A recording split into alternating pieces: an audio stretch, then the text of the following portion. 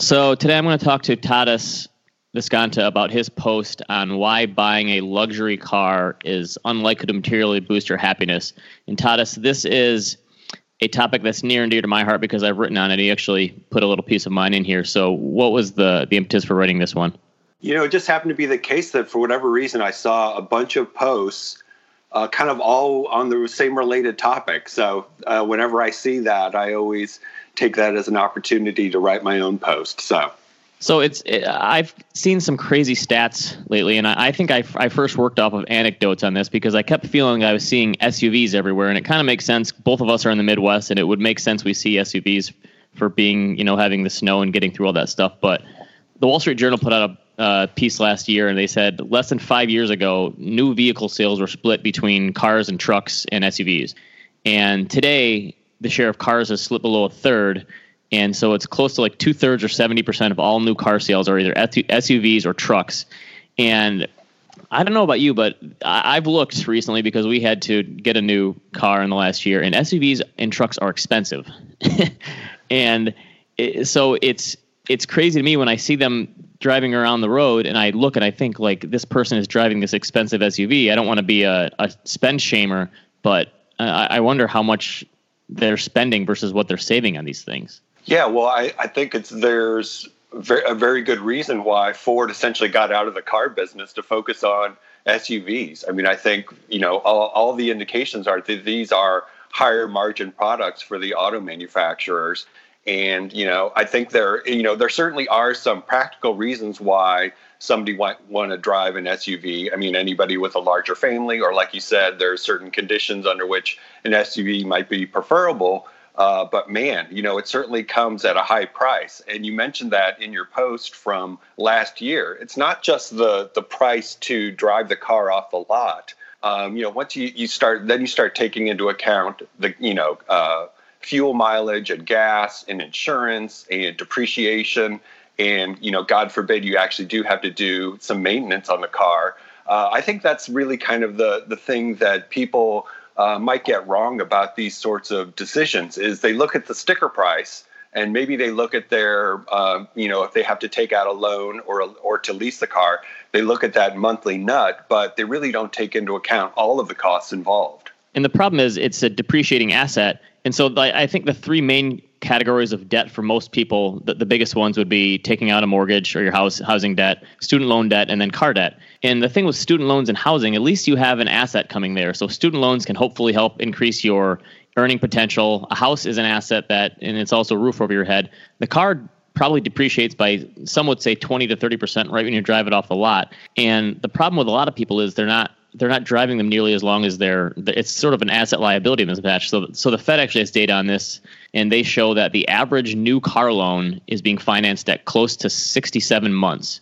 And so it's somewhere between, more than it's like 5 to 6 years. Some people are even going 7 years on a new car loan. And a lot of times I think they're not even staying in the car that long. So you're getting this depreciating asset that you're borrowing over a longer period of time and constantly trying to trade up. And I think what happens is you end up spending more and more money. And again, I don't want to spend shame people, but I think, so I drop my kids off at daycare every morning and I see these like decked out SUVs with the black tire rims and, the tinted windows and the really nice packages.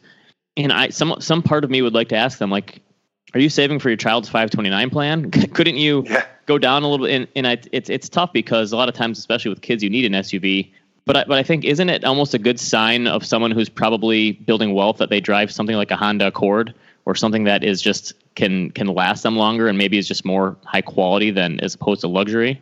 Well, I think one of the things that's not stated in this discussion is that cars, across the board, the quality has risen over the past 10, 20, 30 years. Right. Cars last longer. And even, what we might call mainline brands, you mentioned a Honda Accord, those cars last forever. I mean, it's not the case that a 10-year-old Honda Accord or Toyota Camry is ready for the junkyard. In fact, that car might have another 10 years in it if it's properly maintained. So, it's the irony is really stark. And I think you're right. I live in a relatively affluent suburb as well. And, I see this all the time in terms of, the vehicles that get driven. And frankly, the most people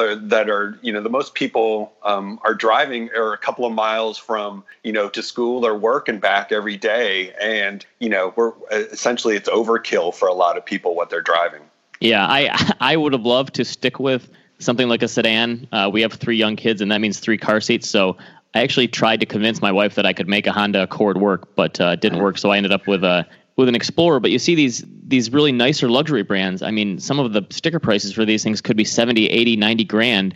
And it's insane to me. Again, if someone's maxing out their retirement accounts and they're saving for their 529 for their kids or whatever it is, go have fun with your car. But I think a lot of people, maybe they don't realize the choice they're making and how much money they could be saving on this fixed expense. And so someone sent me some numbers, one of my readers, saying that 85% of new car purchases are financed, but only 54% of used car ones. And I think that is maybe something that people who are having a hard time saving could look to go to something like a 1 or 2 year old used car that maybe has been leased, and you don't have to eat that initial depreciation when you drive off the lot right away.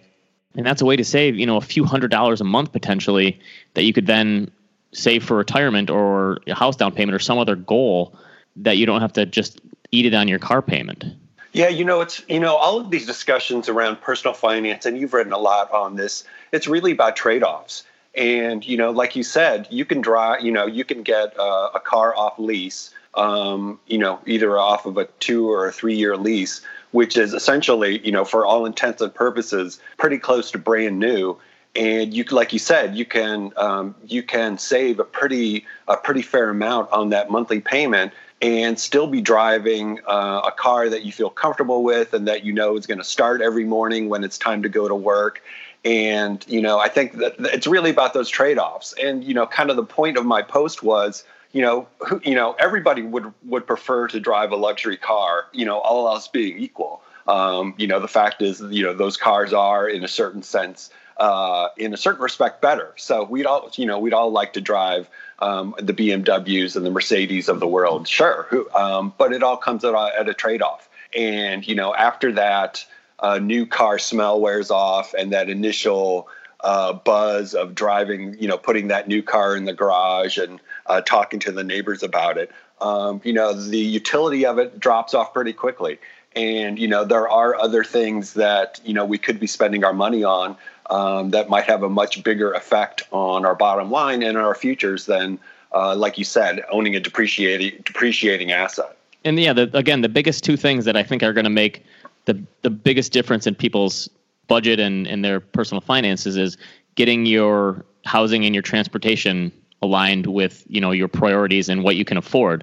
And it would be great if everyone could afford a huge McMansion and a luxury car. But a lot of times doing that, especially if you do both of them and you're not saving, the answer is kind of staring you right in the face as to why you're falling behind in terms of your net worth. And so I guess the question for people is, what is the point of a car? Some people, there are car people out there. I realize that really want to have something nice. But again, if that's going to be your main focus, then you have to cut back relentlessly everywhere else if you really want to save, I think, because cars can be really expensive. So it's kind of funny. You talked about cars lasting longer these days. There was one that looked at the top 15, list of the top 15 cars that people own for at least 15 years.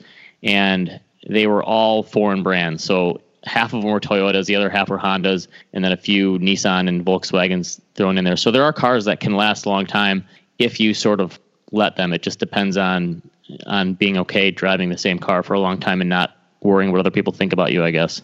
So yeah, no, I think that is the key point that you mentioned right there, is not worrying what other people think. And unless you're in, some people feel like if they're in a sales job or something like that, they need to have, a brand new spanking car to have some sort of halo effect. But for the most of us, frankly, nobody really cares what you're driving. As long as you're getting to from point A to point B, and it's a relatively safe vehicle that, like I said, starts up in the morning. Like I said, nobody really cares what you're driving in all likelihood. Yep. Okay. Well, thanks again, Tadas, for getting on here. Again, our main takeaway here is if you want to look for a place to save some money, if you're having a hard time saving, your car is one of the first places to look. So thanks, Tadas. All right. Thanks, Ben. We'll talk to you.